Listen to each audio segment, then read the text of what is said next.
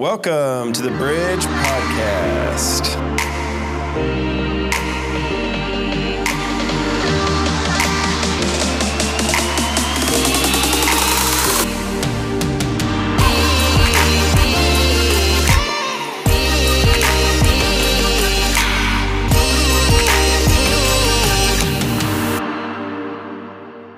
Hey, how many of y'all actually enjoyed the game of hide and seek as children? Okay. Hide and seek is the ultimate you are bored game. You are bored and poor, right? That's what it is. You are bored and you are poor. That's what that means. Because there's no, right? You know how to play hide and seek. There's no supplies needed. You go hide. I'll find you, right? No one liked playing hide and seek with me as a kid. I'm not kidding about this. No one liked playing, and here's why. It'll be on the screen, because let me introduce you to Tim Starry, the best hider and the worst seeker. I was both the best hider and the worst seeker. I was not always freakishly tall, as I am now. I was normal height at one point in my life, and so I was good at hiding. I could find places to hide. Plus, I just had an eye. Like, I don't know if any of y'all are like me. Like, I can walk into any room and I'm like, I know how to escape this room in case somebody comes along, or I know where I'm going to hide in case somebody comes along, right? I'm always thinking defensively, like a cat. I don't know if cats think defensively. Anyways, so I could hide really well, but the reason why no one wanted to play hide and seek with me is because I was the worst seeker, and this explains a lot about who I am as a person. As a child, I figured this out, that a really fun game, rather than play hide and seek, is, okay, I'm the seeker, y'all are hiding, and I'll be like, go hide, I'll count to 100, and y'all go, and as you go, I start counting really loud, and then once you're out of earshot, I just stop counting and I don't look for you. That is a fun game, because there for a while, you think you're doing awesome, like, oh my gosh, I'm hiding so well, and then it slowly dawns on you, Tim, are you looking for me? And so no one wanted to play hide and seek with me, and it explains a lot about me as a human being. But I will say this, that as I think about that, the best hider and the worst seeker, I think that's pretty true of me just personally, and maybe it's true for you too. I'm great at hiding from God sometimes, and sometimes I'm terrible at seeking Him. I'm great at hiding from His will, and sometimes terrible at seeking His will. And I will tell you this, I am great at hiding from His mission for me, and I'm terrible sometimes at seeking out His mission for me. And I think maybe a lot of us are in that same boat. Like, we get so focused on our life that we're great at kind of hiding out from what God wants us to do, and we're not at all interested at seeking what He wants us to do. And so today we're going to look at a story that is super familiar. This is a story that if you grew up in church, you've heard it. In fact, there's a song about it. Maybe we can sing it later and annoy you for the rest of your life because it will never leave your head. But in this story is a story of a wee little man. That might clue you in on where we're going, Zacchaeus.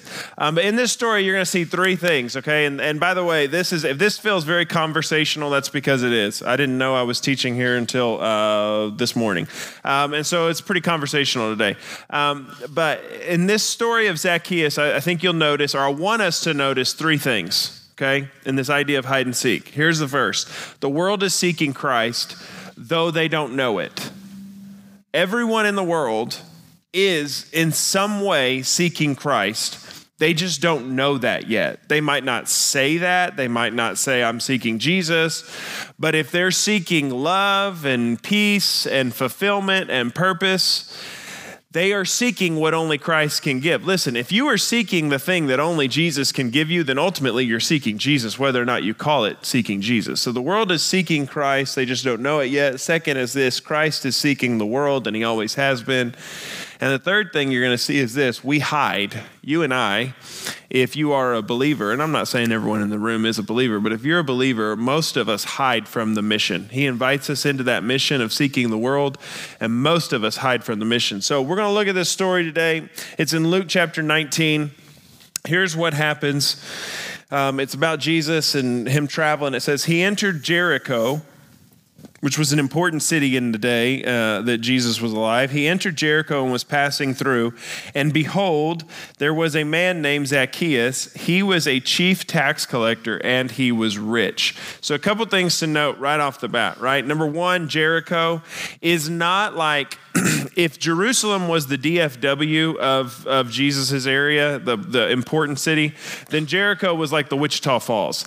It's okay. It's not nothing, but it's an important city. And in fact, you really couldn't get to Jerusalem unless you went through Jericho. And so it was an important city. Lots of people moved through. They were getting close to Passover in this time, like the chronological, what they were doing right now. And so lots of people were traveling through Jericho, which means there's a lot of exchanging of roads, a lot of buying of goods. There was a lot of money changing hands. There's a lot of people in Jericho, a lot of money changing hands. And then it introduces us, Luke introduces to the character that we're going to talk about. And it says, there was a man named Zacchaeus, and it says two details about him. It says, number one, he was not just a tax collector. That would be one thing. He was chief tax collector. And then the second detail was he was rich. Now, some of you know, because you've been around the Bible and around church for a long time, you know this. Tax collectors were hated.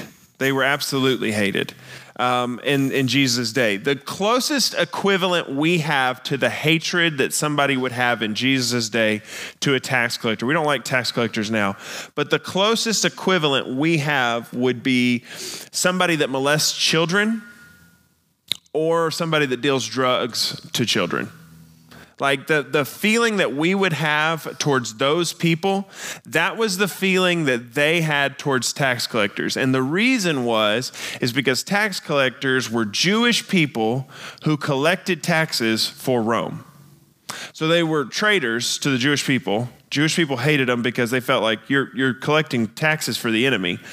But the fact that he was a chief tax collector is really important because the chief tax collector in any area had become wealthy enough to where he bought from Rome the rights to collect taxes. He bought them.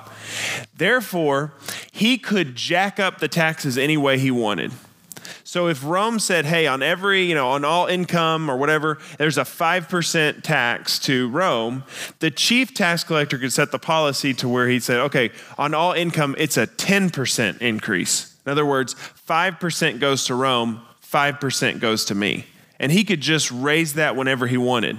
Zacchaeus could go from 10 to 15 to 20%. Rome didn't care so long as Rome got its money. So the fact that he was a chief tax collector means, in other words, he was good at his job, and he was super hated because he was robbing from his fellow people. Now, this is all important when you set the stage for who he was. He had all the money. In fact, in Jericho, he probably would have been, if he wasn't the wealthiest citizen, he probably was top 2 or 3 in terms of wealthy citizens of Jericho. But he was absolutely 100% alone. He had no friends. No one liked him. He was hated. Right? And in the middle of all of that, he had all this money, but nothing had satisfied his heart. And it brings us to the first thing, and that's this, that the world is seeking Christ. They just don't know it. And where we see this in Zacchaeus' life is Zacchaeus was lonely. Again, listen, you might disagree with the premise of the world is seeking Christ. And I get it because Romans 3 does say no one seeks for God. I get it. I'm not saying that's wrong. But what I'm saying is this, is that if you are looking for the things that only Jesus can bring in your life, whether or not you call him Jesus, you're looking for Jesus in some way or another, right? You might reject Jesus, but you're still looking for the thing that Jesus can give you. So he was seeking something. He was seeking community. He was seeking purpose. Money hadn't done it. Nothing had done it. Listen, what I'm telling you tonight is this, is that you've been invited in on a mission. You've been invited in on a mission. The great game of hide and seek. The world is hidden away from God. God is seeking them, and he's invited you in on the mission to help find people. You know people who you have a tendency to think they don't want God at all. Just look at their life. You know those people. That on the outside appearance, you go, there's no desire in them for God. They've never shown any, like they care at all. They don't act like they want God. And so we have a tendency to go, if somebody doesn't want it, leave them alone. But what I'm telling you is this, is that everyone who looked at Zacchaeus, no one thought he wanted anything to do with God. No one thought he wanted anything to do with Jesus. Just because on the outside appearance someone doesn't look like they're seeking, I would tell you actually below the exterior, below what you can see, there is a person who is seeking real definite answers. There is a human soul, the friends you know, the people you encounter at Walmart, for crying out loud.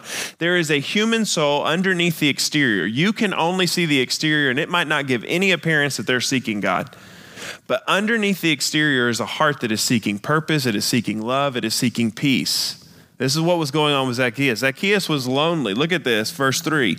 He was seeking to see who Jesus was, but on account of the crowd, he could not because he was small in stature. Now notice this. It says, he was seeking to see not a miracle. He wasn't seeking to see a miracle. He wasn't seeking to see just what Jesus looked like. He was seeking to see, I think these words are really important, who Jesus was. Word was out. This is way into Jesus' ministry. Word is out. Jesus associates, Jesus hangs out with tax collectors and sinners. The chief tax collector of a very large city, a rich man who's stolen from a lot of people, who looks like his life is totally put together, who looks like he has no desire for God. What he wants to see when Jesus comes through is, I want to see who this guy is. I want to see who he is. Not a miracle. I'm not looking for a miracle. I'm not looking for just his appearance. I want to see who he is. But he's got a problem because he's small in stature. And so what the next part we see is this. The world is seeking Christ. They just don't know it yet because Zacchaeus was desperate. Look at this, verse 4. So he ran on ahead and he climbed into a sycamore tree to see him, for he was about to pass that way. The world is seeking Jesus. They just don't know it yet. The way we see it in Zacchaeus' life is he's desperate. One of the wealthiest men of the community does something that's crazy. He goes, well, I'm pretty short.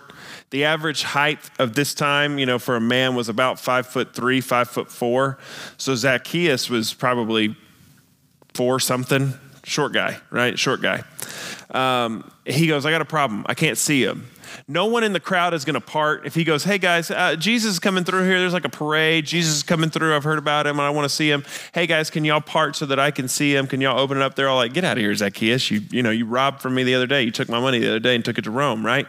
So no one's parting the way for him. So he goes, what do I do? So what does he do? Go back to the verse for me, Josiah. He runs ahead. He climbs a sycamore tree. He is desperate to see who Jesus was.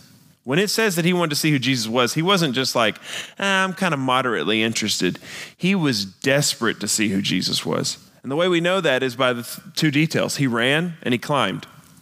One of the wealthiest citizens of his day would not be running around and climbing. In fact, that is demeaning 2,000 years ago. That's still demeaning today. Imagine Donald Trump, pre-president Donald Trump, right? Living in New York City. Wealthy man, wealthy individual, has his name all over these buildings, a lot of money. Imagine, I don't know, the New York Yankees win the national championship. It's not the craziest thing in the world. They win a lot of them, right? The New York Yankees win the national championship, and they're going to have a parade through downtown Manhattan. And Donald Trump hasn't met any of them, and he wants to meet them. He's got a problem, though. He can't get to the parade, he can't get up front. So what does he do? He runs ahead of the parade and climbs a tree and waits for him to come. Doesn't that sound like somebody that's kind of a demeaning, humiliating activity? Right. Donald Trump would not do that. He would not run ahead of a parade, climb a tree so he could get a good view. That's what a little child would do, not what a grown man would do. In fact, Donald Trump would go, hey, I got a lot of money. I got connections. I'm going to use my money and use my connections to get to this team before they even have the parade. I'm going to try to get in. This is another important side note, by the way. Zacchaeus can't buy his way to Jesus. There's no money. There's no greasing of the palm. There's no, hey, I have status. Hey, come to my house because I'm an important person. Jesus doesn't work that way. So Jesus is walking through downtown Jericho, and Zacchaeus is so desperate, wearing a robe, little guy, little stubby legs. He runs ahead and climbs a tree. He's seeking to see who Jesus was. This is the world. The world is not only seeking after Christ, they just don't know it, but they're desperate for what he can give them. Listen, you know this. You know this. Look at the people in your life who are far away from God. They are desperately seeking what they can only find in God. They just might be going about it in a way that you would go, that is crazy, right? That is crazy. So he runs ahead. He climbs in this tree. He's looking for Jesus. And then look again at the verse 4. So he ran on ahead, climbed up into a sycamore fig tree to see him, for he was about to pass that way. Goes back to this point. Ready? The world is seeking Christ. They just don't know it. And here's the third thing is that Zacchaeus was lost. Go back to the verse again for me, Josiah. I know I'm all over the place, but go back to the verse with me for again. Notice this. I was reading this passage over the last couple of days, and all of a sudden this hit me. That not only was Zacchaeus lonely, not only was Zacchaeus desperate, but Zacchaeus was lost. He was resourceful, no doubt, resourceful. Let me run ahead. There's a tree, low branches. Sycamore trees have low branches. I can climb that tree. I'm going to climb that tree. I'm going to see Jesus. That's resourcefulness. However, by climbing the tree, he's actually getting further away from Jesus. Have you ever thought about that? Like by climbing the tree and going vertically up, as Jesus walks by, he's actually putting more distance between Jesus and himself. In other words, his desire was to see who Jesus was. His desire was some type of connection, but his best efforts, his most resourceful plan, the best thing that he could do was actually taking him further away from what he wanted to see. This is what the world does. The world is seeking what only Christ can give. They're desperate for it, but their best efforts actually take them further away from who Christ is.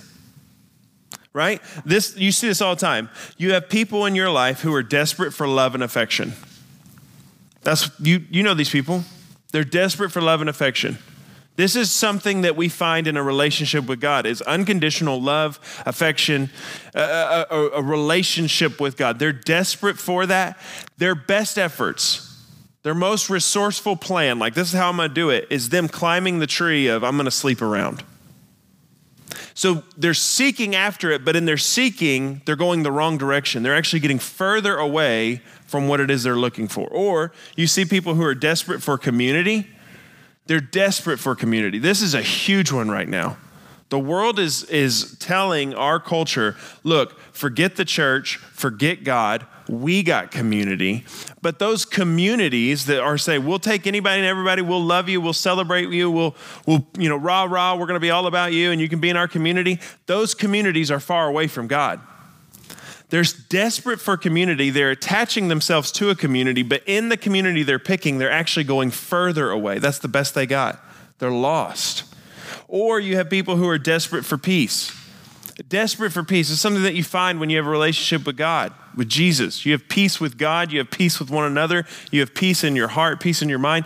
We're desperate for peace, yet some people, the best thing they can do is, the only place I know how to get that is through some type of chemical release. The best plan they got is actually taking them further away from God. Zacchaeus says, I want to see who Jesus was. My best shot is to climb a tree. But in doing that, he's actually getting further away from Jesus. This is the way the world works. We want what Christ can give us. We're desperate for it. We chase after it, but we're settling for counterfeits. And the counterfeits are actually taking us further away from where we are. The world is seeking Christ. They just don't know it yet. They're lonely. They're lost. They're desperate. And even in their best efforts, and I don't say this in a demeaning way at all. You need to hear me say this. I'm not saying this in a demeaning way. If you have non-believer friends, and I hope you do, I'm not trying to say anything demeaning about them. They're lost. They simply don't know what they don't know. They're lost. And their best efforts, and I want to humanize this for you. You know these people. Their best efforts are taking them further away from God, not closer to him. And you've been called into the mission. You've been called in to reach them. They're spiraling this direction thinking they're on the right track, settling for counterfeits. You've been called into the game. You've been called into the mission to reach them. And yet so many times we hide out from that. And we're going to get to that here in a second. But look at the next verse. Verse 5, when Jesus came to the place, he looked up. He looked up. This gets us into our second point. Ready? Here's the second point. Christ is seeking the world. He always has been. And how do we know he's seeking the world? Because he has eyes for the outcast. He has eyes for the outcast. Look back again at verse 5, Josiah, if you put it on the screen. So when Jesus came to the place, he looked up and said, he looked up. In other words, his eyes were not focused on the activity around him. You have to understand that anytime Jesus went anywhere, there was a huge crowd. There would have been religious people. The religious leaders of Jericho would have come out for this. This miracle worker's here. Let's go see him. They're trying to trap him. It's getting close to his crucifixion anyways. They need ammunition, charges they can use against him. So the religious leaders are there. The town's out. They've heard about his miracles. Everyone was coming to see. Like, most people are like, hey, he might do something crazy. Let's go see. His disciples are there. It's a parade. It's a huge group of people. Jesus would have been totally justified just being distracted by the activity of his life. Jesus stops in the middle of his activity at the tree, looks up. His eyes were not distracted by the activity of his life. His eyes were for the outcast. Listen, you want to know why we miss so many people? And I'll just be honest with you. The bridge, let me just tell you, this will be recorded, it'll go on a podcast. Sometimes we stink at reaching new people. I'll just be honest with you, it drives me crazy. Sometimes I stink at reaching new people. And sometimes the bridge stinks at reaching new people. You want to know why? Because our eyes are not attuned to the outcast. Our eyes are attuned to the activity. Our eyes are attuned to our friends, not to the newcomer. Our eyes are attuned to the details of our life. Have you ever noticed how much time you spend thinking just about the details of your life? How much preoccupation, how much energy, how much focus you have just on the details of your life and what's going to happen in the next couple hours? And in the midst of that, think of how many people just kind of are floating by you all day long and you don't have the eyes for them. And I'm telling you, if that feels convicting to you at all, listen, let me tell you, it feels way more convicting to me. Because it is so easy in ministry to get so like, okay, I got to do this, and I got to do this, and I got to do this, and I got to get it all done. And in the midst of it, I'm so focused on my activity that I miss the people that I'm trying to reach. There's so many of us who are so focused on our friend group and the details of our friend group that we're missing the people beside us. Jesus never allowed the activity of his life to distract him from the mission of his life. There's a lot of activity. There's always going to be activity. There's always going to be stuff. You're always going to have details. Let me just break it to you. If you're in a stressful season of your life, it's going to get worse. The older you get, life gets harder. Never gets easy. There's a reason why we always say like adulting's hard, which I hate that. I'm like, oh, shut up. But like there's a reason we say that. It gets harder. Life gets more stressful. There's more details. There's more activity. However, we have to stop and say, I want the eyes of my Savior who goes, in the midst of all of the activity, my eyes are still up, looking, scanning the horizon for the outsider. He gets to the place of the tree. He looks up and then he says this. It says, he looked up and he said to him, Zacchaeus. Second part of this point, Christ is seeking the world. He always has been. How do we know? Number one, he has eyes for the outcast. Number two, he calls out to them by name. Zacchaeus and Jesus have never met. This is one of those moments in the New Testament where Jesus shows off his God muscle, right? Like he's fully God and he's fully man. We know from Philippians 2 that he emptied himself of some godly properties. In other words, God is omnipresent. He's all places at all time. When Jesus chose to become a man, he gave that part of being God up. He was in one place at one time. But there were some characteristics of God that Jesus retained. One of them was being able to see a person's thoughts, read their heart, and others was just the knowledge of somebody, hey, that guy in the tree, that guy's name's Zacchaeus. He's a chief tax collector. He just knew him. But what it shows us is this, is that Jesus knew Zacchaeus. He knew his story, he knew who he was, and he called out to him by name. Let me, again, bring this forward to our context. You have people in your life that you know that are far from God. They either have never accepted Christ or they accepted Christ a long time ago and have been living off on a crazy tangent for a while. No judgment. We've all been there, right? We don't look down on somebody when somebody's spinning off in the wrong direction. We just reach out and try to help them. This is not a judgment moment. But you know people who are far from God right now. They're desperate. They're lost. Even their best option of what they think will work is taking them further away. You know what I think Jesus would say to you right now about that person? I want you to visualize and think about one of those people in your life. You know what I think he would say? Hey, Shelby, you have a friend named fill in the blank. I would really like it if you help me. I would really like it if you would introduce us, because I've known him a lot longer than you. In fact, Shelby, what you know about this person is an inch.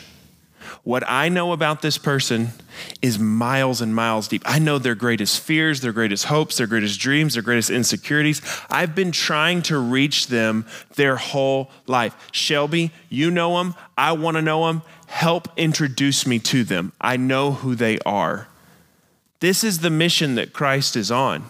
He says, I know the people in your life. I've been trying to reach them for years. Introduce me.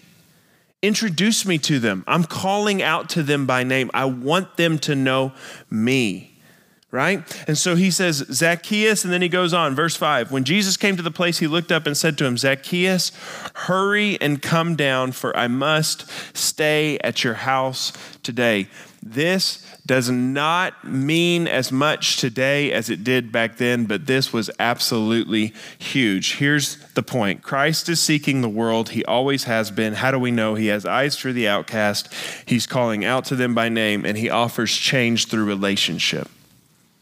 When he says to Zacchaeus, standing at the bottom of the tree, come down, I have to stay at your house today, this would have blown the socks off the entire crowd.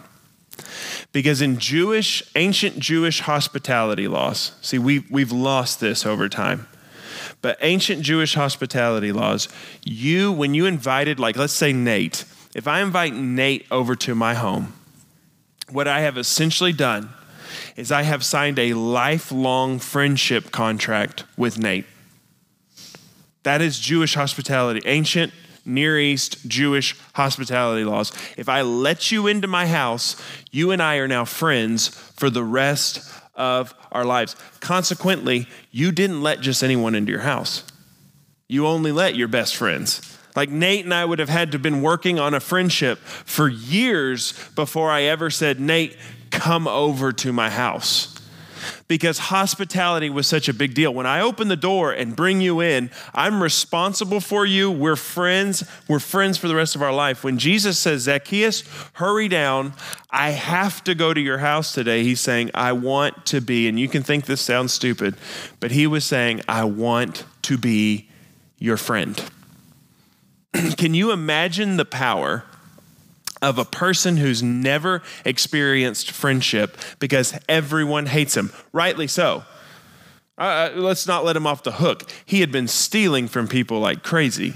There's a lot of reasons that Zacchaeus was left alone. But can you imagine the power of what happens when somebody sees the need and says, I want to be your friend? You're not going to shake me off. Let's be friends.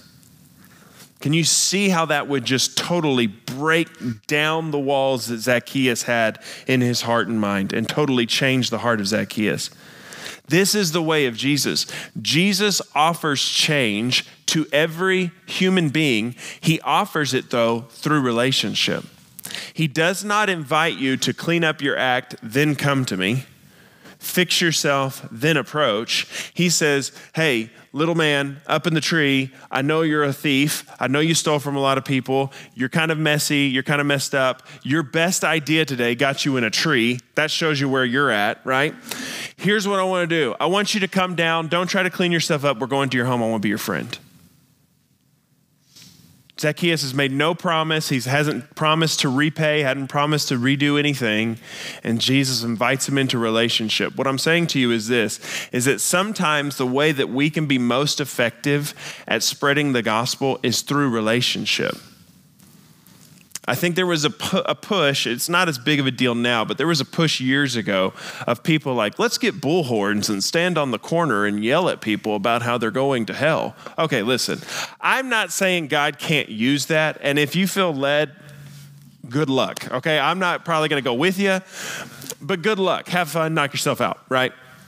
But what I am saying is this, is that shouting truth at people but withholding relationships seldomly works.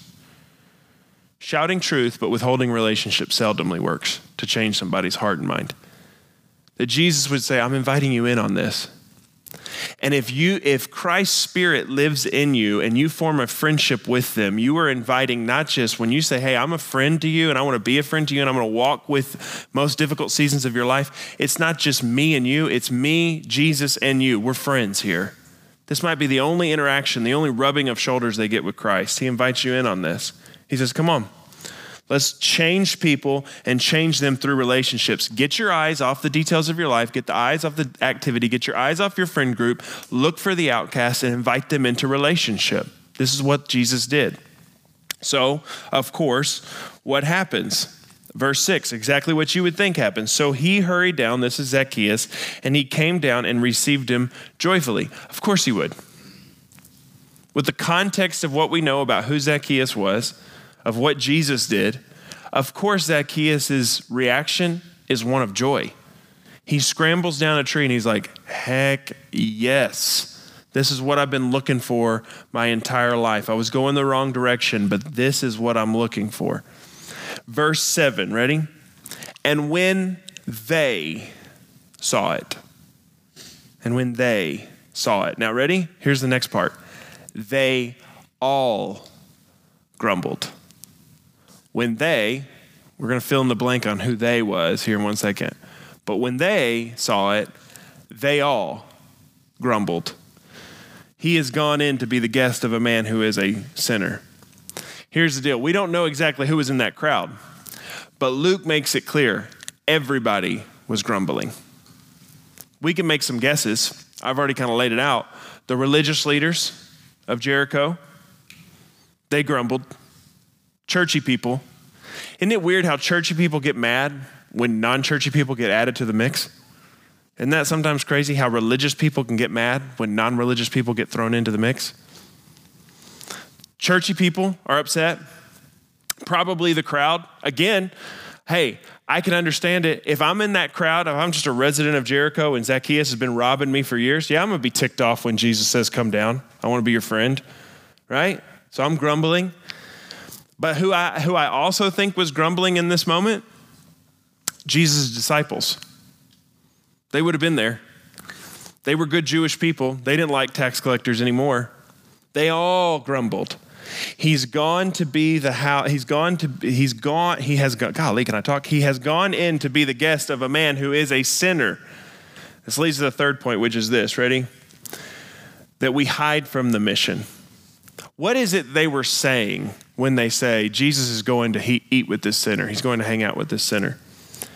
Here's some of the reasons why I think we hide out from the mission. When Jesus invites us in to reach out to people, here's some of the things we say. Well, but Jesus, this person hurt me. This person did something to me. A lot of people in the crowd would have had that reaction with Zacchaeus. But this person screwed me over.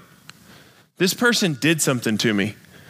Yeah, do you realize the people that hurt you the worst are the people that you might have the greatest influence in? Because when you come to them after they've hurt you and you say, I forgive you and I want to show you who Christ is, they know you're not running a game. They hurt you, right? It totally flips the narrative on them. But for some of the people, they're like, I don't want him to go over there. This guy hurt me. What about this? This person's different from me. This person's different from me. Jesus says, hey, Connor, I want you in the game with me. There's a guy that you know through, when you deliver buns all over the area. I don't know. That Connor drives buns everywhere. When you deliver buns all over the area, that one store owner, that one person that you know, like, I want to know that person. I know him by name. He's been looking for me his whole life. He didn't know it. You know me. Get your eyes off the bread delivery and look at the guy and help introduce me to him. Connor, if he's like me, and I'm not saying Connor's probably better than me, so I'm not saying this is true of Connor, but it's totally, not reasonable, but it's totally like a normal thing that we say, but this person's different. I don't know this person. I have nothing in common with this person. I'm scared because this person's different from me. That's what they're saying. What else are they saying? But this person has done a lot, right? Some of y'all know some people who have quote unquote, done a lot. Man, they've had a rough run. And everyone, here's the problem of going to a small school and being in a somewhat small town. Everyone knows everything, right? You know the details. You've heard the rumors. You know what they've done.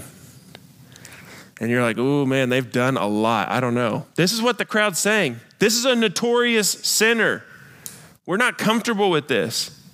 We hide from the mission because this person's done a lot, or this person is messy. This person is messy.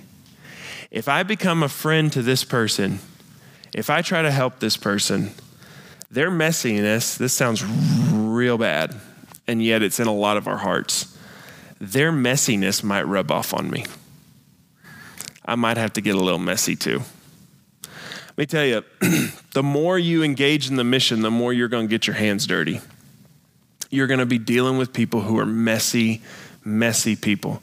Needy, clingy, messy, dramatic people. Every 5 seconds. I need this, I need this, I need this. You're in the middle of all of the details of their life trying to help. And you're going, golly, this is so hard. Praise God that none of those things were said about you by Jesus. Because every single one of those was true for you from Jesus. But Jesus didn't let that stop him. Yeah, you heard him. Your sin put him on the cross. You heard him. You're definitely different from him. Let's be honest. You've done a lot of sin, and you're a mess. Even at your best moments, you're still a mess. And yet none of those things keep Jesus from approaching the spot where you are, looking up, seeing you, calling you by name, saying, I want to have a relationship with you. That happened if you accepted Christ. At some point in your life, Jesus literally walked up to the spot where you were, eyes on you, called you by name and said, I want to have a relationship with you. And you came down joyfully to have a relationship with him. None of those things stopped him from approaching you. How dare us allow any of those things to stop us from approaching the people that Christ is trying to reach? Because none of those things stopped Christ from approaching us. So Jesus calls out to him. Zacchaeus comes down. The whole crowd grumbles. Why? Because we hide from the mission. We hide from the mission. We are great at hiding and terrible at seeking, right? Look at what happens next, verse 8. Zacchaeus stood. This is after a dinner. We don't know how much time's passed, but Zacchaeus and Jesus have been in the house. They come out, and Zacchaeus in front of the crowd says this. Ready? We're almost done. Zacchaeus stood and said, Lord, half of my goods I give to the poor. If I have defrauded anyone of anything, I restore it fourfold. This is way more than he has to. Old Testament law says that if I stole $100 from you, I have to give you $100 plus 20%. Anybody a math major? What's 100 plus 20%? $120. Congratulations. Way to go. So Jewish law says I have to give you what I stole plus 20%. He said, no, I stole $100 from you. I'm going to give you $400. He bankrupted himself. He said, before I even pay any of y'all back, and I owe all of y'all a lot of money because I'm rich. I'm the chief tax collector. Let me give half of my possessions away to the poor. And then let me square up my accounts. What did I take from you, John Tunnel? Okay, that times 4. Here you go. Enjoy yourself. Total change. Why? Because money was no longer his God. Because he had met his God. Money was no longer it. Everything that he had been looking for in the wrong places. Money, status, achievement, being the most feared or most whatever of that town, all of this sudden just evaporates in that moment. He goes, none of this is worth it. None of this is worth it. I'll just give it away. Here, what did I owe you? Here, take it. Take 4 times what I owe you. Go. Enjoy yourself. I found somebody. I found the thing that I've always been looking for. And then Jesus says these famous words, the way the passage ends, verse 9. Jesus said to him, today salvation has come to this house, since he also is a son of Abraham. For, verse 10, here's the mission. This is the mission.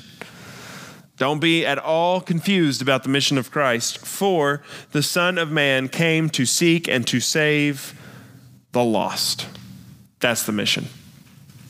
Jesus Christ came to seek and to save the lost, and you know some of them. And he's calling you in. And he says, you want to know how I do it? Just look at this story. Join me. This is the way that works. This is the way of the master. Join what I do. Get your eyes off just all the activity of your life, your friend group. Look up, see the outsider, reach out, offer relationship, tell truth, introduce them to me. I know them. Introduce them to me. Watch what I can do in their life. Join me on the mission. I lose stuff all the time. In my house, I lose stuff all the time. The thing that I lose the most are keys. I lose my truck keys all the stinking time. When I get home, we built our house to where literally, this was a conversation. We built our house that I'm supposed to enter in the side laundry room door because there is a counter. And Natalie said, please put your keys on the counter. Make it a habit where you put the keys on the counter because I lose my keys all the time and it annoys her. Now, when I lose my keys, I have moments of freak out. Two things cause me to freak out when I lose them: my keys and my phone. If I lose either of those, I freak out.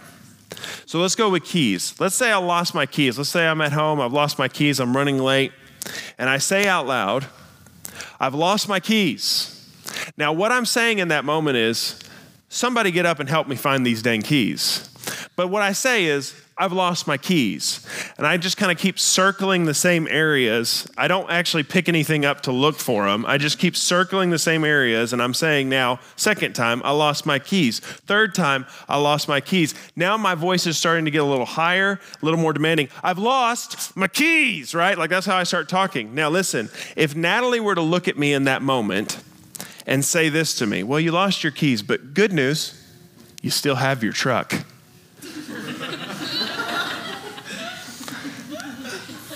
Imagine the frustration. Do that to somebody sometime and watch them come unglued. Because when you've lost something, notice this, here's a principle, this is true. When you've lost something, you never focus on what you have, you focus on what you've lost. I could give a rip if I still have my truck. I need my keys, right? I don't focus on what I have. I focus on what is lost. And when I'm walking around going, I lost my keys, I lost my keys, I lost my keys, what I am saying is, get up and help me find them. Jesus is saying to you, I came to seek and save the lost. They're lost. You know them. Get up, help me find them. Jesus is saying, I don't focus on what I have. I leave the 99 to go and find the one. I don't focus on what I have. I focus on what's lost. And guess what? You know them. So help me find them. We have to get our eyes off of the activity of our life, off of the details, off of the friend group. Notice the outsider, invite them into relationship, and share truth. Quit hiding from the mission he's given you, and quit coming up with lame reasons why you should hide. Oh, this will be hard. Oh, they're messy. Oh, they're different from me. Oh, grow up. Join the mission. None of those things kept Christ from coming to you. Don't let it keep you from going to the people. I want you to think about who you know that is far from God, and I want you to think about, how can I get my eyes off of the stuff of my life and onto them? How can I invite? How can I introduce? How can I share truth? And then do it. Do it. Quit hiding from the mission that God's put in front of you. Let me pray for us. Bye.